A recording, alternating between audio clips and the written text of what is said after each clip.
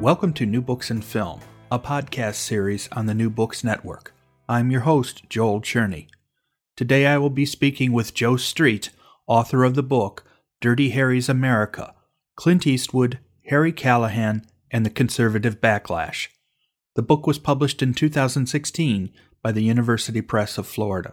Eastwood's Dirty Harry character was featured in 5 films, from the first in 1971 to the Deadpool, the final installment, in 1988. While Don Siegel, director of the first, specifically tried to make any political statement with Dirty Harry, the character was quickly seen as a law and order answer to the current events of the time. Joe and I talk about how he decided to tell this story and discuss the making of the series. Welcome, Joe Street. I'm talking to Joe Street, author of Dirty Harry's America, Clint Eastwood, Harry Callahan, and the Conservative Backlash. Now, this was a book I saw a reference to. In fact, actually, the New Books Network had a copy of it sent by the publisher, and immediately was something I was called to because it's an interesting topic from the very beginning. The films, the Dirty Harry films in particular, have always been quite controversial and interesting, even when they first came out. So I wanted to get a chance to talk to you about the book. So beforehand, though, let's get a little bit of your background. This is not your first book, but obviously what's your education and other kinds of background that sort of leads you to write a book about Dirty Harry? Well, sort of my backstory, you might say. My first book, which came out of my PhD thesis, was all about the African American civil rights movement. And what I wanted to do with that book was examine the ways that civil rights protesters, like the Student Nonviolent Coordinating Committee and various other groups, used cultural forms like theatre, art, music, most obviously comedy at times, to put forward their political views. And that book simply finished a little bit of a period in my life, you might say. Once I'd got that book out, I was casting around for something else to write about. And at the same time, I was teaching a module at my first permanent job at the University of Kent at Canterbury, all about America in the 1960s. And Kent had asked me to design this module with a view to incorporating visual elements. And I thought, well, we might as well have some film in there. And I would pair up each week with a film. And when we were doing American conservatism, I thought, well, these are kids who've grown up in the 2000s, probably haven't heard of Dirty Harry, and I thought it was actually an ideal film for them to watch and to think about some of the themes that were important to late 1960s conservatism. And I remember one seminar where the students were bemoaning the reading. And they were saying, well, we've got all of these ideas about this movie. How come nobody else has written about it? And then one of them said, Joe, why don't you write about it? And so I did. And I wrote an article which was published in an academic journal called The 60s, which basically became the chapter on Dirty Harry, the original film in the book. And that went well. And I then just sort of carried on writing. And within a few years, I had enough for a book, and here it is. So where are you currently teaching? I'm currently teaching at Northumbria University, which is in Newcastle upon Tyne in the northeast of England. And I don't do the 1960s as much now, in part because of Dirty Harry, in fact. I've become more and more fascinated with the history of the San Francisco Bay Area in itself. So I do a module about the San Francisco Bay Area in popular culture, and I do another one on the Black Panther Party, which is my current research project. And the Black Panther Party was a Marxist-Leninist group in the 1960s, one of the most famous radical organizations of the time. So I've kind of moved on a little bit from Dirty Harry, but I'm hoping to loop back in the next project, which examines, as I say, the Bay Area in the 1960s and 70s. And as I say, I was born in 1956, so I remember vividly when Dirty Harry came out and the controversy. I actually was too young to see it when it actually first came out, but I do know that it was an unbelievable time as far as you point out quite often in the book, is that it came out. What was the exact release date of Dirty Harry? It was late 1971. It was one of the Christmas blockbuster movies, you might say now, although they didn't really exist at the time. But it was a big holiday movie. And just to make sure everybody understands context, obviously I know some of this, but I want to talk to you about it. What was going on during this period that, because obviously the fact that it was a conservative backlash was for a good reason as far as the filmmakers. So what time period, this time period of 1971 or the 70s, early 70s, what kind of things were going on that there might be a need or a desire for some sort of a pushback from conservatives? We have the decline of the civil rights movement. We have a rising sense that there's almost an urban crisis in the United States that's focused around inner city illegality, criminality, and violence. That itself is an articulation of the failures of big government, you might say, or that this is at least what the conservatives say. You have in 1966 the election of Ronald Reagan, 1968, then Richard Nixon, both following a very conservative path in terms of their rhetoric and in terms of their analysis of the problems facing the United States. And their combined election, you would have thought, would have solved the crisis if the Republicans or the conservative diagnosis was correct. But in actual fact, it gets worse. Vietnam becomes more and more problematic.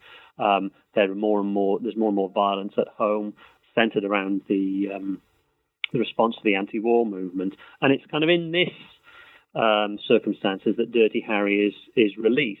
And it touches on so many of these issues that I think it's hard to see it as anything other than a response to what is perceived to be a major crisis facing the United States.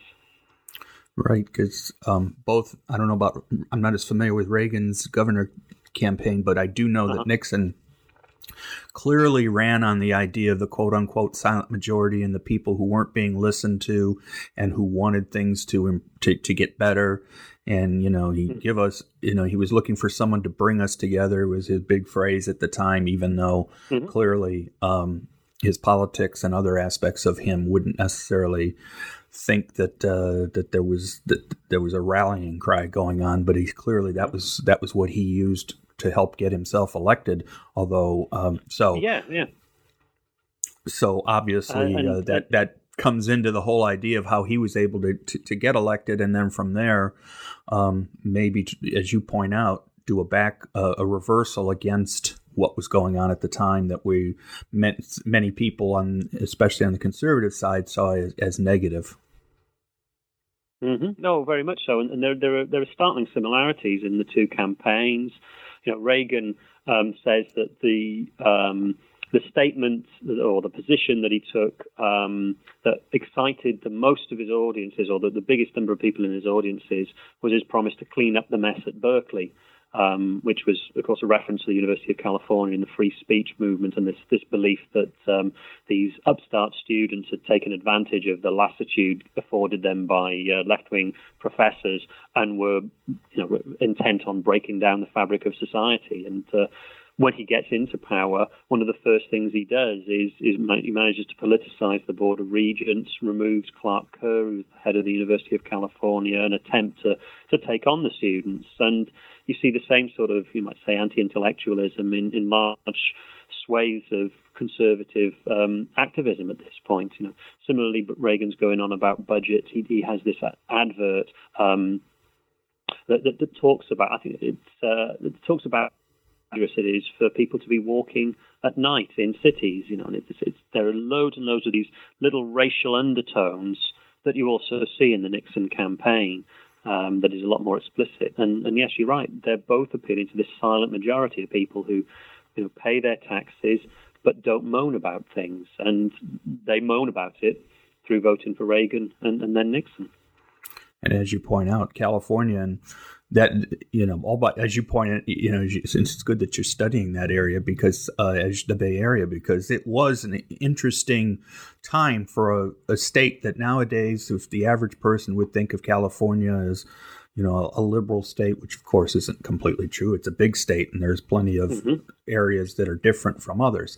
But San Francisco was definitely a focal point, not only the rest of the California and Berkeley and stuff, but San Francisco was also a focal point during that period. So you can see how all of these things sort of came together in Dirty Harry. Oh, yeah, very much so. The San Francisco, 1967, it's the human being. It attracts thousands of young runaways and wayfays who come to partake in the counterculture, to experience all of this, sex, drugs, and rock and roll. And it causes immense stress on the city's infrastructure. The police are constantly worried about, what they're going to do with these people. And there's a large number of police who seem to quite be keen to to club them over the head and send them back to their parents. So there's what is going on in San Francisco. You might see as it's almost like the nation in microcosm, and it's of course that's why the city of San Francisco looms so large over Dirty Harry the movie. Right. So probably the two most important names when it comes to Dirty Harry, and one's more obvious than the other, but they're both there, is Don Siegel and Clint Eastwood. Let's talk a little bit first about Siegel, because this was obviously not his first film. He had been making films, but what type of filmmaker was he at the point where how would you describe him as a filmmaker? I think that the most frequent word that's used to describe Don Siegel is almost pejorative. He's an efficient filmmaker. He'd come through the studio system. He knew how to make films leanly and cheaply. And he knew how to, you might say, get the most bang for your buck. He's chiefly famous for one of the most brilliant films of the 1950s, Invasion of the Body Snatchers, a science fiction film about alien pod people coming down and taking over the United States. And his films were very much filled with this ambiguity that you didn't really know exactly who the heroes were and what the message of this movie was. But for the studios, he's a director who they know can be given a script, can shoot it very quickly, get it out on the screen, and for it to make money, which is kind of why he makes so many supposed B movies. And by the time of 1970, he was in the midst of quite a collaboration with Clint Eastwood. They'd made a number of movies together. They enjoyed working together. And for Siegel, he found in Eastwood somebody who actually excited him, I think, as a star. They would have discussions on setups and shots and what worked best. And Siegel said that even if he didn't use what Eastwood suggested, he would then think of another idea that kind of piggybacked on it. So he was clearly very interested in working with Eastwood himself. But you might say that he's kind of the junior partner in this by the time of Dirty Harry. Right, and obviously anyone who knows anything about Eastwood as a director have heard stories. Clearly, Eastwood learned a lot from him because one of the things that you usually hear about Clint Eastwood as a director is that he's very lean. He has gotten taken on the speed or efficiency angle as far as his filmmaking. Oh, very much so. He'd worked with Sergio Leone, who was notoriously quite a long-winded, in the sense that he would take, have enormous amount of takes, and the movies would take a long time to be produced. He was also in a movie, I can't remember who wrote it. It's in the book, so you'd have to buy it to find this out, where there was an interminable filmmaking process, and Eastwood found this incredibly frustrating. And working with Siegel, I think he found it really a breath of fresh air. One or two takes, get it done, move on to the next one, and he absorbed that himself. And that's one of the things that characterizes a Clint Eastwood movie is that leanness and spareness. He sees it his directing in very functional terms. Is get what's there onto film as soon as you can, and normally as cheaply as you can. I guess it's a good thing that Eastwood never worked with Stanley Kubrick. I think there would have been somebody would not have come out alive of that Well, yeah, and we see it with Phil Kaufman. He works with Phil Kaufman on The Outlaw Josie Wales, and cannot work with him. And such is his star power, he manages to get Kaufman ejected from the movie and completes it himself. Yeah, I remember the big deal with Invasion of Body Snatchers, which of course got remade later, but in the 50s when it came out, people looked at it as a Cold War allegory about, the Russians, either the Russians are going to be able to come over and take over and we wouldn't know about it. And then of course, Siegel he basically said it, he wasn't trying to make a point, he wasn't trying to be political. The movie is what the movie was. Yeah, he did, and and I think what's so skillful about that movie is that it enables you to read it both ways. You can read it as an allegory about the impersonal nature of communism. You could also read it as the groupthink of McCarthyism, and that's what I think is really interesting. And he said more or less the same thing about Dirty Harry when it came out. He said it's not a conservative film. And he didn't see any politics in it. He was a lifelong Democrat, and he believed in, racial equality and all of those classic liberal things. And that in a sense makes him kind of an interesting filmmaker, because it demonstrates that somebody with liberal intentions can in fact make a conservative film, and that sometimes, when we examine films, we have to be very wary and careful of what the screenwriters, what the directors, what the cinematographers, and all of those people, what they intended, because what they intend is not necessarily what they make. And the other thing about Siegel's films, and given the time period, it's important to point out, is they tended to be violent. Oh yeah, a B movie tends to have, car chases, violence, not necessarily the sort of ultra violence that you see today. By today's standards, they look quite tame, but they are, particularly his early films are very, very exciting. There's quite a bit of kinetic filmmaking. There's always something happening.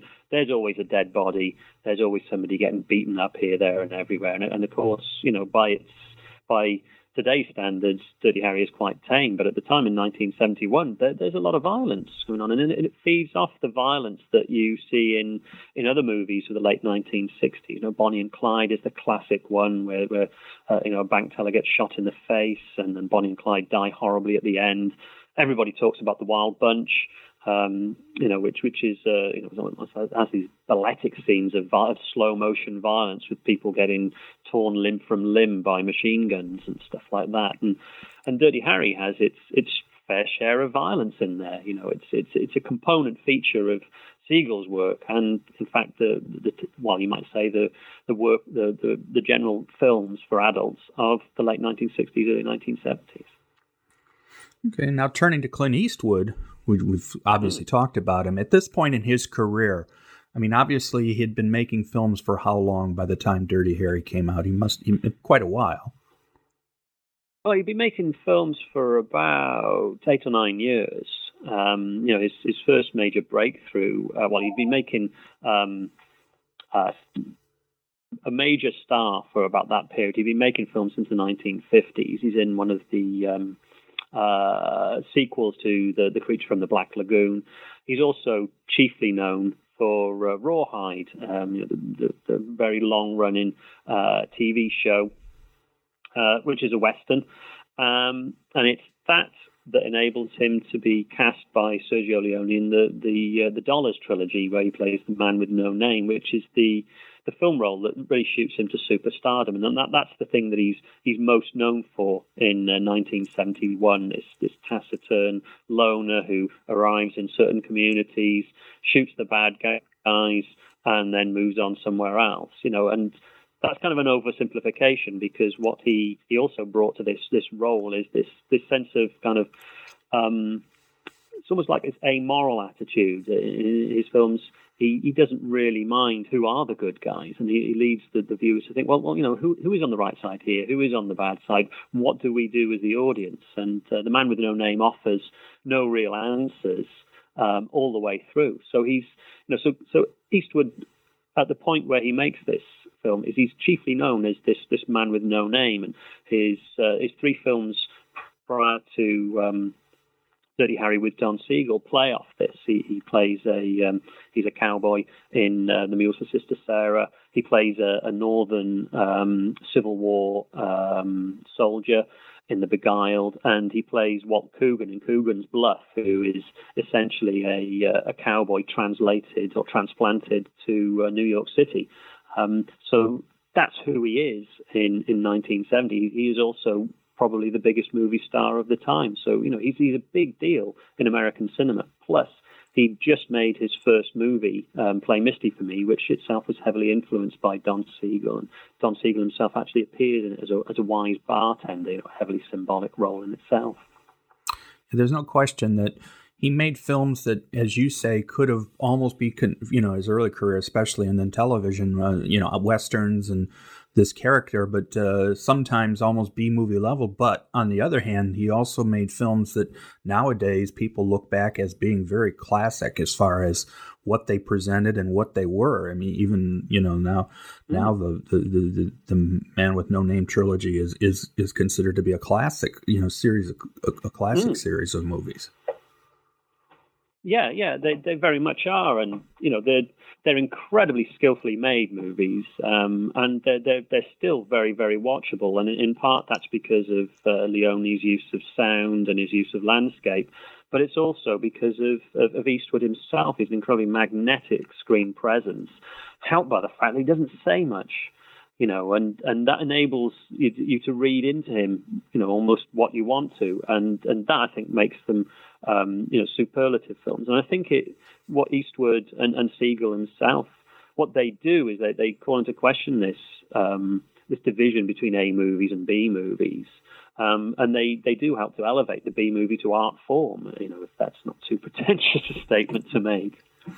I sometimes think people who are used to movies today and any kind of media today, the biggest complaint I hear sometimes is, it's so quiet. The movie is so quiet. And I said, well, and that's the thing back in, you talk about, the Dirty Harry, or in any of his films, Clint Eastwood is not a huge talker.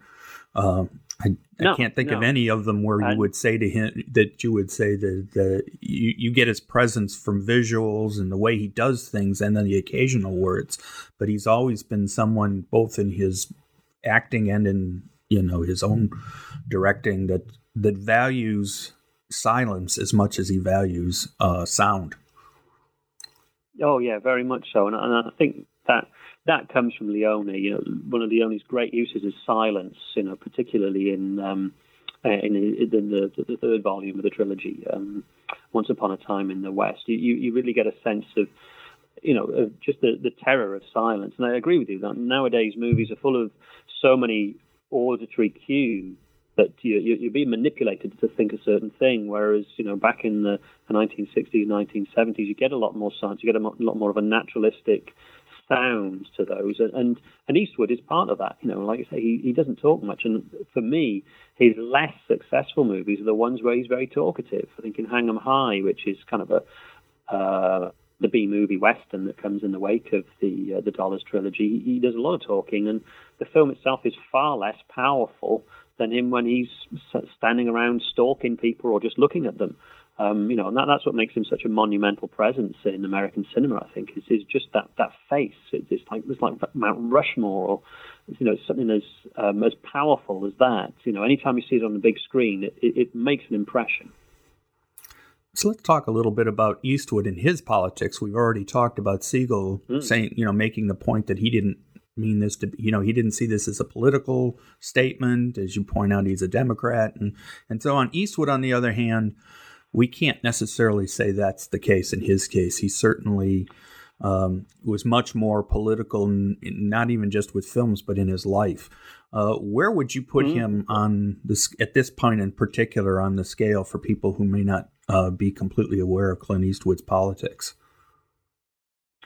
Well, at this point in his life, he campaigns for Richard Nixon.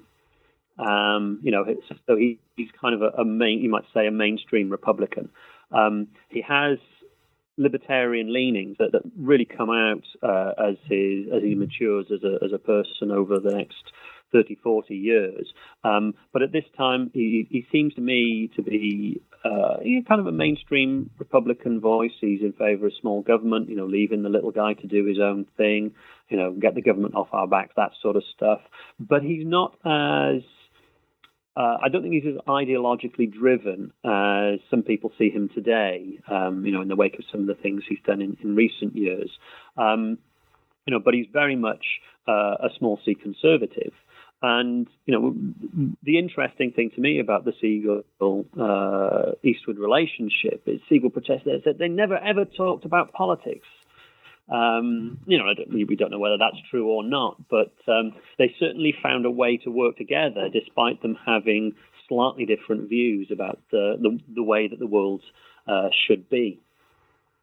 And one of the other things is, even though as time goes on and Eastwood becomes more and more the face of conservative Hollywood, he still makes movies that you can't always say, you clearly can't consistently say have a political bent to them. No, that's very true. Some of these films articulate incredibly liberal sentiments, and that again, it speaks to me again of Siegel himself. That, Siegel's a liberal who occasionally made conservative films.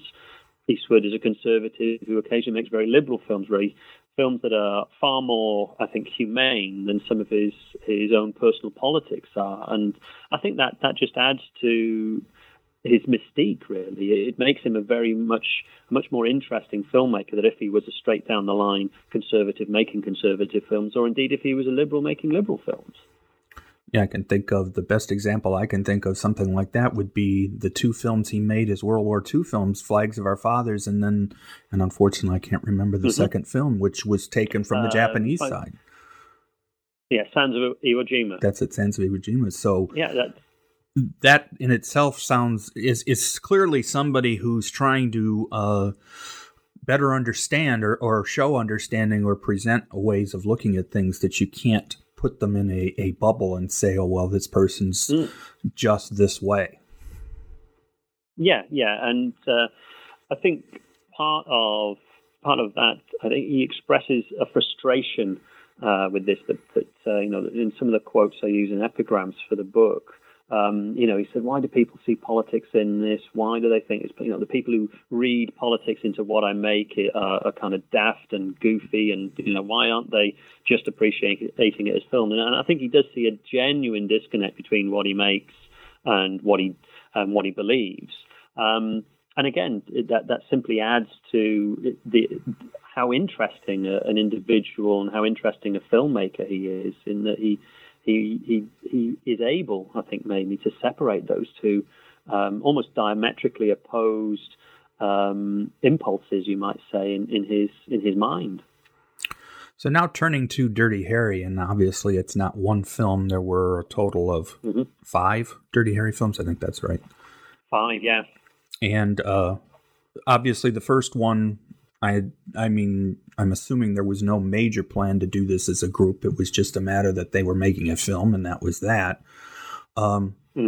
Is there a particular thing with him that San Francisco they decided that San Francisco would be a good setting? Is Eastwood have any particular ties to San Francisco? He's from nearby. He served in the army at Fort Ord, which is nearby San Francisco, during the Korean War.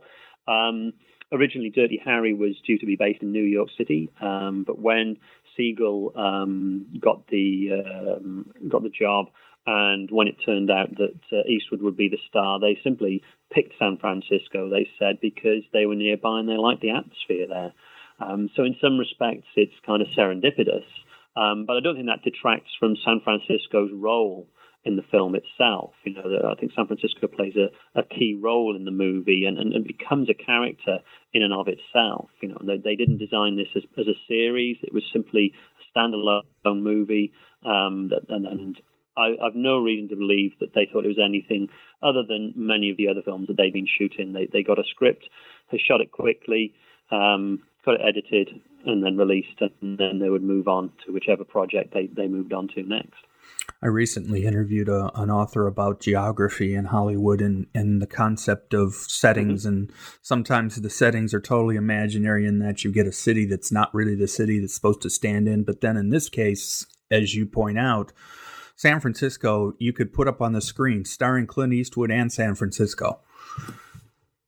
Oh, yeah, very much so. And I think it's encoded in that first scene, which I think is brilliantly executed, where the criminal of the film has shot a woman who is bathing in a rooftop swimming pool of the Holiday Inn, and Eastwood, or Dirty Harry, investigates the crime. He sees a body, notices the only vantage point from where she could have been shot, which is the Bank of America tower in San Francisco, and he heads up to the top of the tower, and instead of going straight to the point where he can look over the top of this roof and down to the other one, he prowls around the edge of the roof, and it enables this beautiful panning shot where you see the entirety of San Francisco laid out before you, almost like in the grid pattern, and it very much demonstrates that this film is set in the real San Francisco, and they use a number of real places in San Francisco. They use the real mayor's office,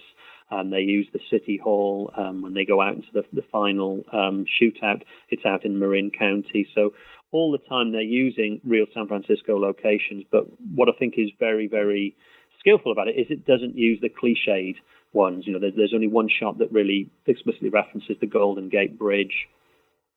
They head off to sort of other, especially now, some of which have been demolished. But they demonstrate that this is a real city. This is not the city of your imagination. This I'd have seen in I don't know, What's Up Doc or other films set in this, this beautiful, hilly Bayview area. This is a gritty, down-to-earth San Francisco, one that has the sort of urban problems that people are seeing in their own cities around the nation. I assume, I don't remember now because it's been a while since I've seen the film, but I don't remember if we see Lombard Street in Dirty Harry. No, we don't. I think we see it we might see it in one of the others, one of the later ones, but no, you don't see that. It takes until the second sequel rather, for them to view the Coit Tower. So it's a San Francisco that is both known and unknown, right. I think, but still a San Francisco that's very vivid and important to the movie. And I think the word we probably would use to describe it these days would be gritty, is probably, we're trying to see a city more for its underbelly than, because obviously it's a crime film in that sense. And so we're not trying to show it in its necessarily best light, but certainly not, it's more realistic light is probably what they were looking for. Yeah. So you have scenes that are shot in Potrero Hill, where there's an African-American community. You have the very famous scene where he becomes a peeping Tom and spies a local neighborhood woman by the name of Hot Mary, who's topless, and he gets beaten up in a back street. The iconic scene with the bank robber, where he says, did I shoot 5 shots or 6? He's just been at a fairly lousy diner eating a hot dog, sees this thing happening, and all loose in the town. So yeah, this is a gritty city. This is a city that is dangerous. This is the city where you have these kind of what Reagan referred to as jungle paths at night, where unknown assailants are forever prowling, and where there's a serial killer wandering around, killing people almost at random. So setting the stage, then obviously we've talked around it.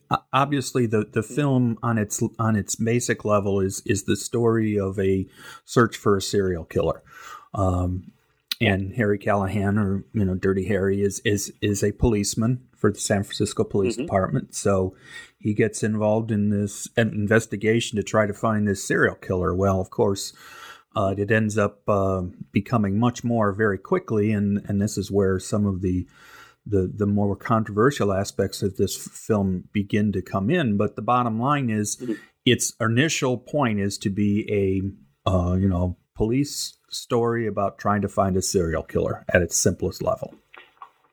Yeah, it's the very basic. Cop sees disorder, or the police see disorder in the city. They investigate. They intend to create order again, and they find it by solving the crime, killing the perpetrator and restoring the city to its former glory. That's itself at a very, very simplistic level. But as you suggest, there's an awful lot underneath it that I think means it's a lot richer as a film than many people first think. For example, we see the police sort of mired in bureaucracy. One of them berates Harry Callahan for not filling out a form and not preparing a written report.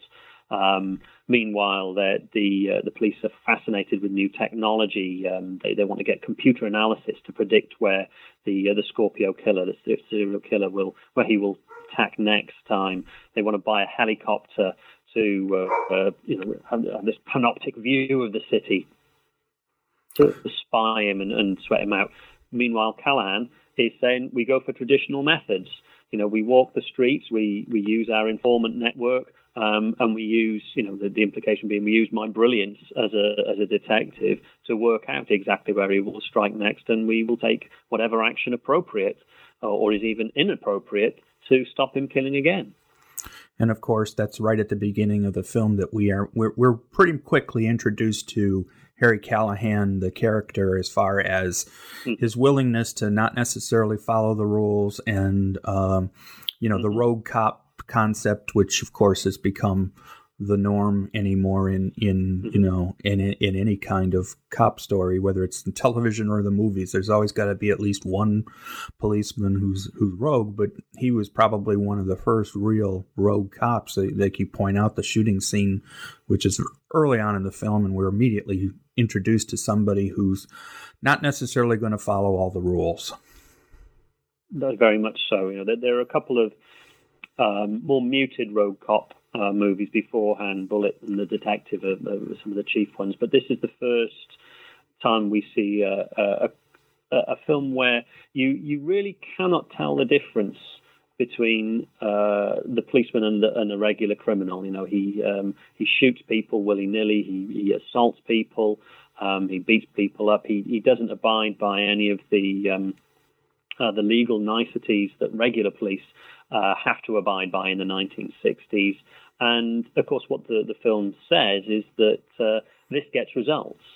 Dirty Harry is proved to be right on pretty much every dilemma he faces or any problem he faces, and he comes up tops. Meanwhile, the technocrats and the bureaucrats are left floundering because the criminals are able to take advantage of all of these bureaucratic advantages that they're given by the police to continue their crime sprees. And Callahan comes in and stops it with brute force. And of course, what's interesting about it's, even though this is supposedly, a crime drama trying to find the killer, he finds the killer reasonably early on in the film. It's not a matter that they wait till the very end. He actually captures him early, partway through the film, but he does things that will lead to the issues related to, proper procedure. And of course, all those little buzzwords by this point in the 1960s and early 70s would tend to make some conservatives in particular to be a little unhappy. Things like rights and prisoner rights and those kind of things. Oh, very much so. They have a cat and mouse scene where Callahan is sent around. He runs for about 16 miles, I calculated, and has an encounter with the Scorpio killer, stabs him in the leg, but is pistol whipped himself and falls unconscious. They then re-encounter each other at the Kizar Stadium, where Callahan shoots him. And Callahan is then upbraided by the deputy district attorney, who says, have you never heard of the Escobedo decision? Have you never heard of the Miranda rights? And of course, Harry Callahan doesn't care about reading somebody their rights and reminding them of the right to remain silent. He just wants to get this guy and find out where this criminal has hidden a kidnapped woman. And of course, by torturing the man, he gets the information. But of course, they cannot actually use it in any criminal case that transpires because the information is gathered illegally.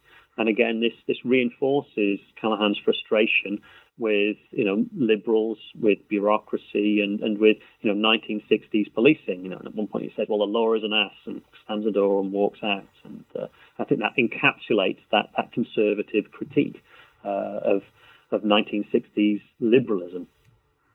So when the film comes out, obviously, based on everything we've talked about, they did not, they weren't making a film for any kind of reaction on a political level. I keep saying they because I do think in this particular case you can easily say that Siegel and Eastwood were collaborators on this film, even though Siegel is the listed director. So when the film is released, how quickly, or were there even pre-release commentary or articles or discussion about what might be expected of this film? Well, what I found was that simply the film was initially presented and promoted as one of these star vehicles. The promotional material about Clint Eastwood being the biggest film star and the best paid film stars of the time. You see his image on the billboard posters with this this lovely tagline. This is a film about a homicidal maniac and a detective, and Harry Callahan and the homicidal maniac. Harry is the one with the badge, designed to make you think about this duality. So I don't think it is presented as a major contribution to what you might call the political milieu of the 1970s. It's presented as holiday entertainment. It's after Christmas, in between Christmas and New Year, maybe. You get your rocks off by seeing Clint Eastwood doing what he does, which is guise and restore order to the city. But obviously, where did we first start to see? I don't know whether you want to use the word reactions to what we now see as the political aspects of the film. How quickly does that start? I'm not really sure, to be honest, because I was the way I took the film was more to examine it in terms of how it reflected what was going on in the 1970s, rather than it as a major contribution to politics. It was, the film especially was essentially dismissed by the serious film critics as a piece of garbage, a piece of trash, But I didn't see anybody like Richard Nixon saying, "Oh, this is what we've got to do." But I certainly get the sense that it contributed to this feeling amongst mainstream American audiences that the urban crisis had gone too far, and that this sort of authority figure was maybe necessary to restore this order. Of course, then, and obviously, there's so much to talk about just with the first film, but we want to obviously at the end of the first film, it looked like it was going to be a standalone. He throws his badge and seemingly quits at the end of the first film, and we think that's the end of Dirty Harry. But of course, we get sequels. Was it just a matter? I mean, I guess I should have asked this: how popular was the film? I mean, did it obviously well enough to do sequels, but did it show popularity, or was it pretty much watched and then moved on? Obviously, being released at Christmas time, they obviously had their hope for popularity. Yeah, it makes a serious amount of money. I can't remember the figures precisely, but it makes a big profit for the studio. I think we're talking in the region of $40 million. So, which is quite a large amount at that time of the in the 1970s. That's a huge. Yeah, and that enables. I think what is significant in terms of Eastwood's career is that this enables him to continue to work on the projects that he really enjoys working with. And when the studio comes back to him and says, "Look, you've got to make another Dirty Harry movie," he can put up with doing that because this gives him more latitude to make these interesting films like Honky Tonk Man and all of those other ones that are closer to his heart. So it's a very profitable film, but it's also a film that gives him freedom as an artist to do what he wants to do, and that I think is part of the reason why he returns to Harry Callahan so many times.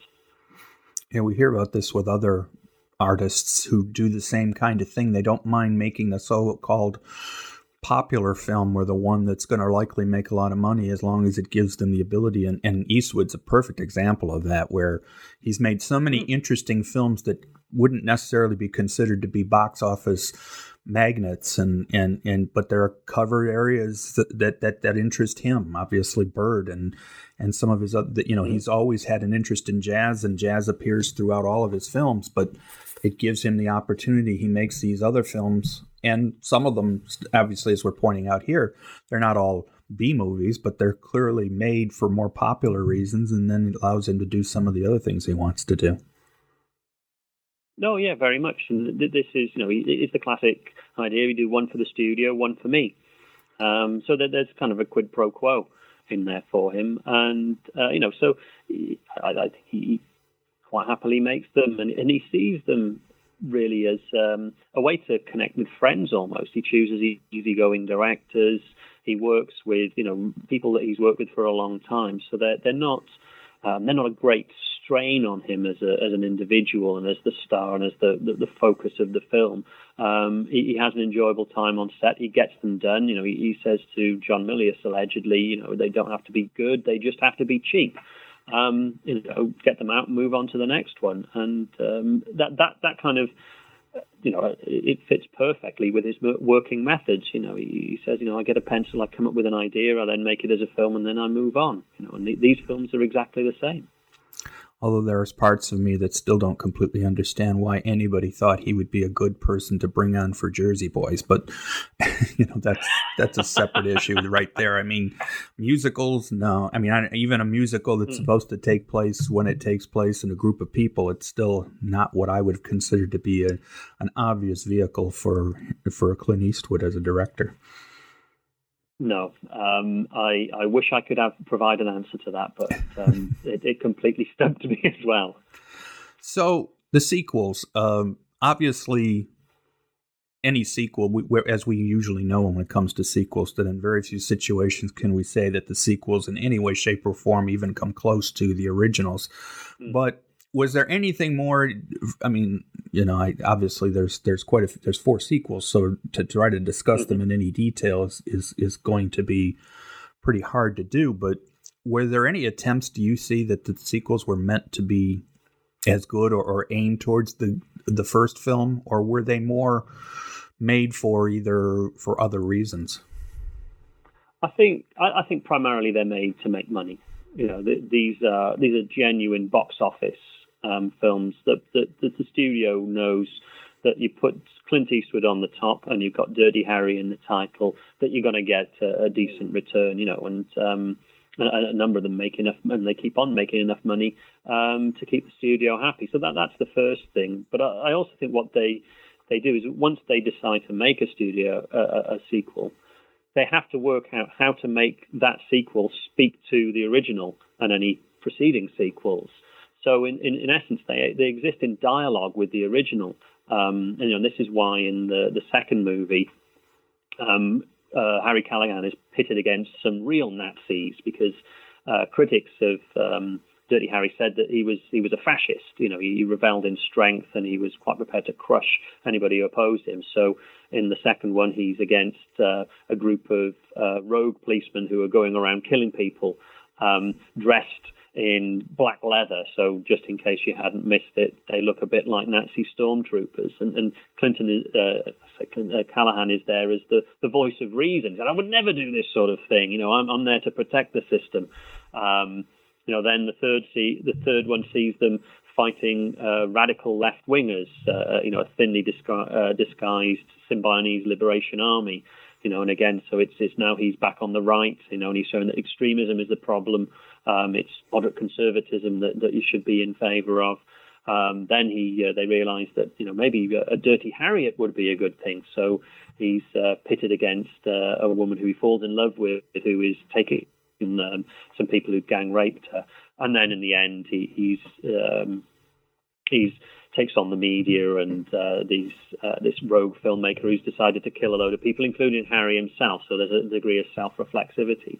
So at each time, these sequels turn around what you're expecting from the previous sequel, attempt to add a little bit of nuance to his story, but I think inevitably end up just simply reinforcing it. And that they end up, with Callahan, played by a 58-year-old Eastwood, who is just far too old to be convincing as a policeman. And it's kind of a blessed relief, I think, that the Deadpool was the last one, that they didn't carry on and make any more as he gets increasingly infirm.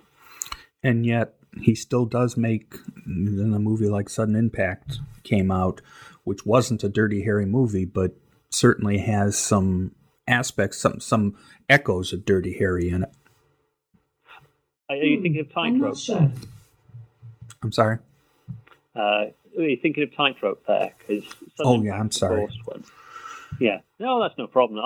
I was, when I was thinking about this podcast, I was trying to make sure I got it in my head because I've made that mistake so many times. They are very similar films. Tightrope is essentially Dirty Harry, or divorced Dirty Harry, transplanted to New Orleans, and he immerses himself in this sort of voodoo atmosphere of New Orleans, and gets involved with some kind of they call it extreme sort of sexual practices and so on. But essentially, you can see this film as Dirty Harry, and you can see Callahan echoing in various of his roles, right up until Walt Kowalski in Gran Torino, which you might see as a retired Harry Callahan back in Detroit now, inveighing against immigrants and the decline of the American dream. Right, and you're right. I was thinking, names of Clint Eastwood films because I remember Tightrope. It was the funny part about it is Eastwood never presents himself as being, or at least in the obvious films, as being too. What word do I? He shows flaws. I think there's no question that the scene in, as you've already mentioned, in the first Dirty Harry film where he's a peeping Tom. And there's clearly he's not trying to pretend that he's this perfect person. Well, yeah, he's a voyeur.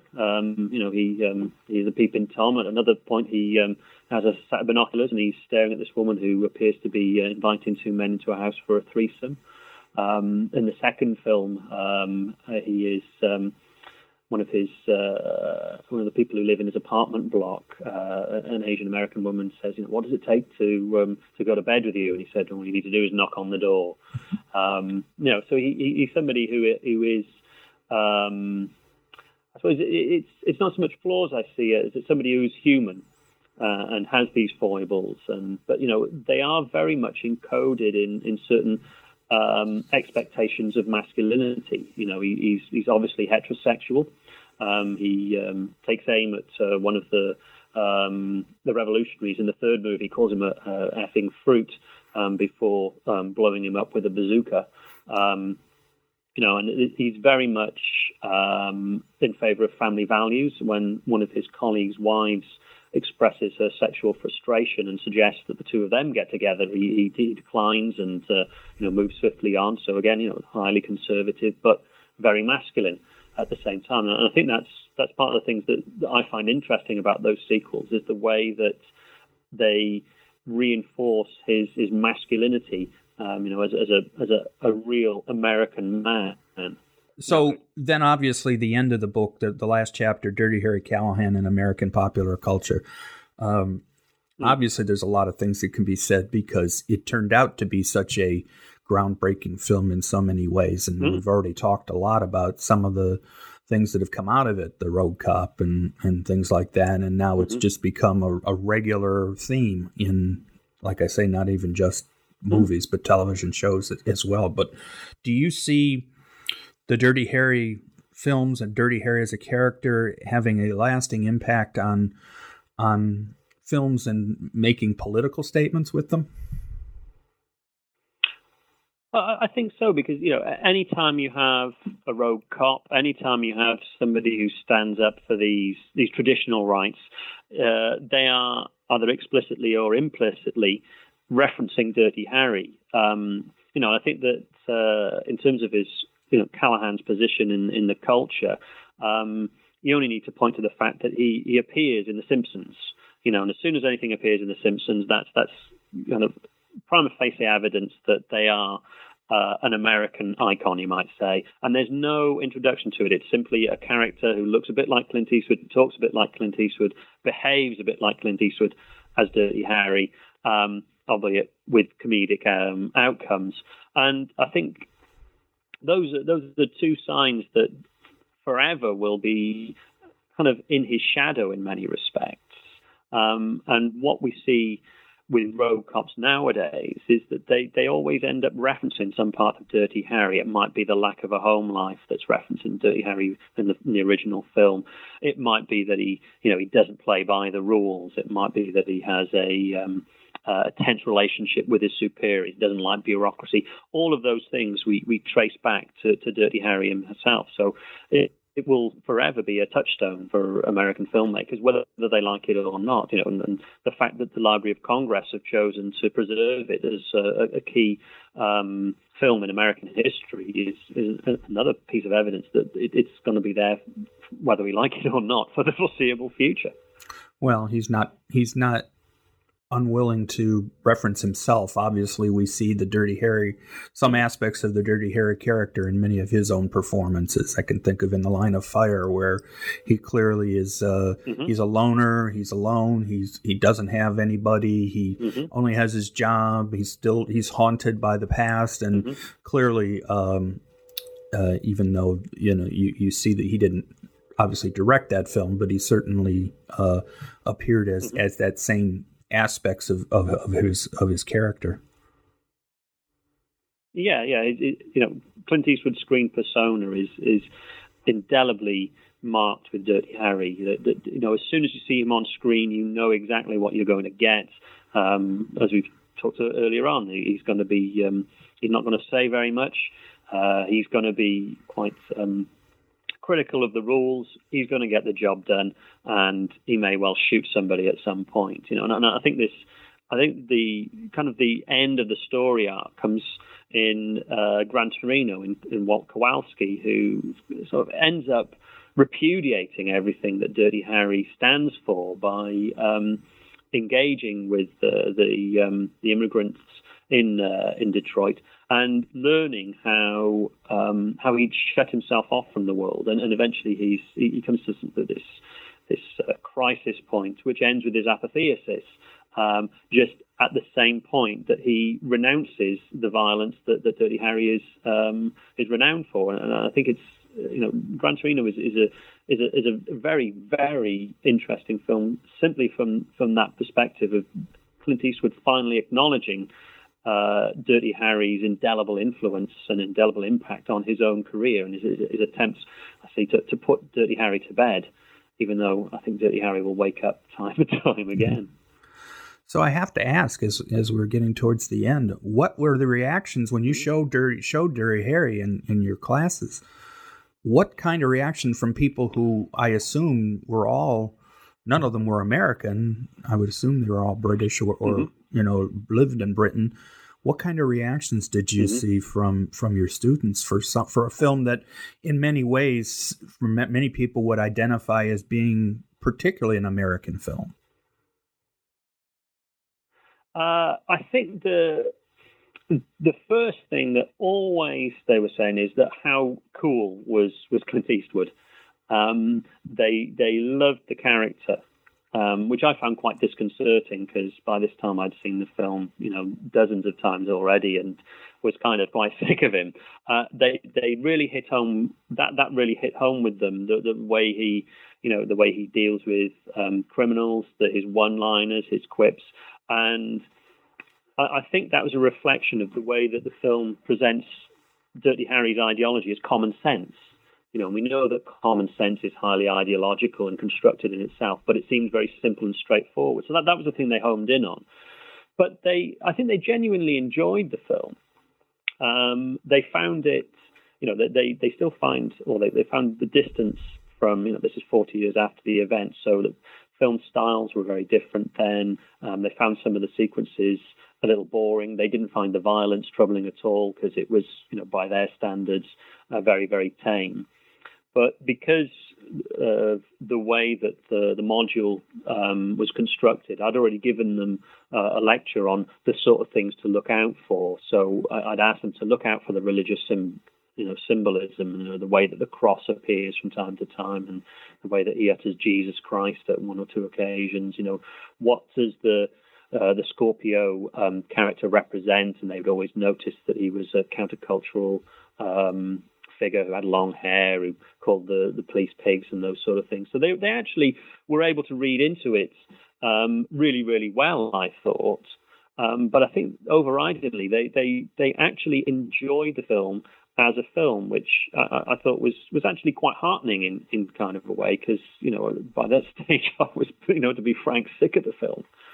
Well, as I say, this is an interesting period of time in filmmaking, obviously, and it has now become a pretty regular area where we see a lot of study now in this period of filmmaking for a variety, not just for, in this case, for, like cop films, but other types of films as well. And then I think your points about, and your book really does a great job of first giving the background of the whole film, where both background of Clint Eastwood and Siegel, and then how the film was made and the part of the city and the importance of the city, and then so on. So I have to say, I thank you. I hope that people will reach out for this book, because it's been out now for it was released in 2016, I think. 2016. But it's still, I always like books that try to do what yours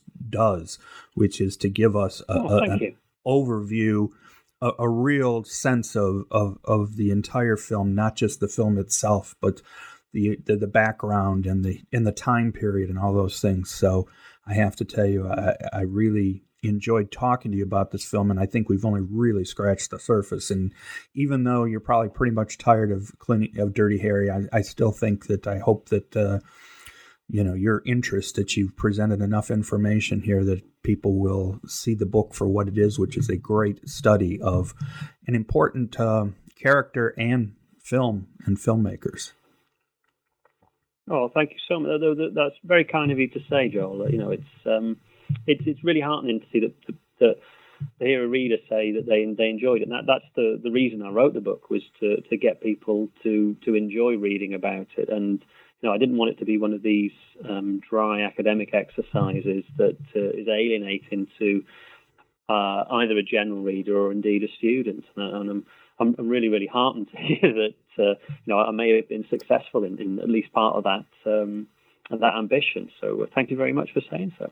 Well, I do try to talk. I'm a firm fan of many books that do the same kind of thing, in the sense that they try that they present all much information. There's been some really great books out on various films and that do the same kind of thing. And I just think that yours is right up there. So as I say, I hope people reach out for it. And as I say, it's published by University Press of Florida. But as I say, hopefully it will continue to be of interest and people will continue to read it.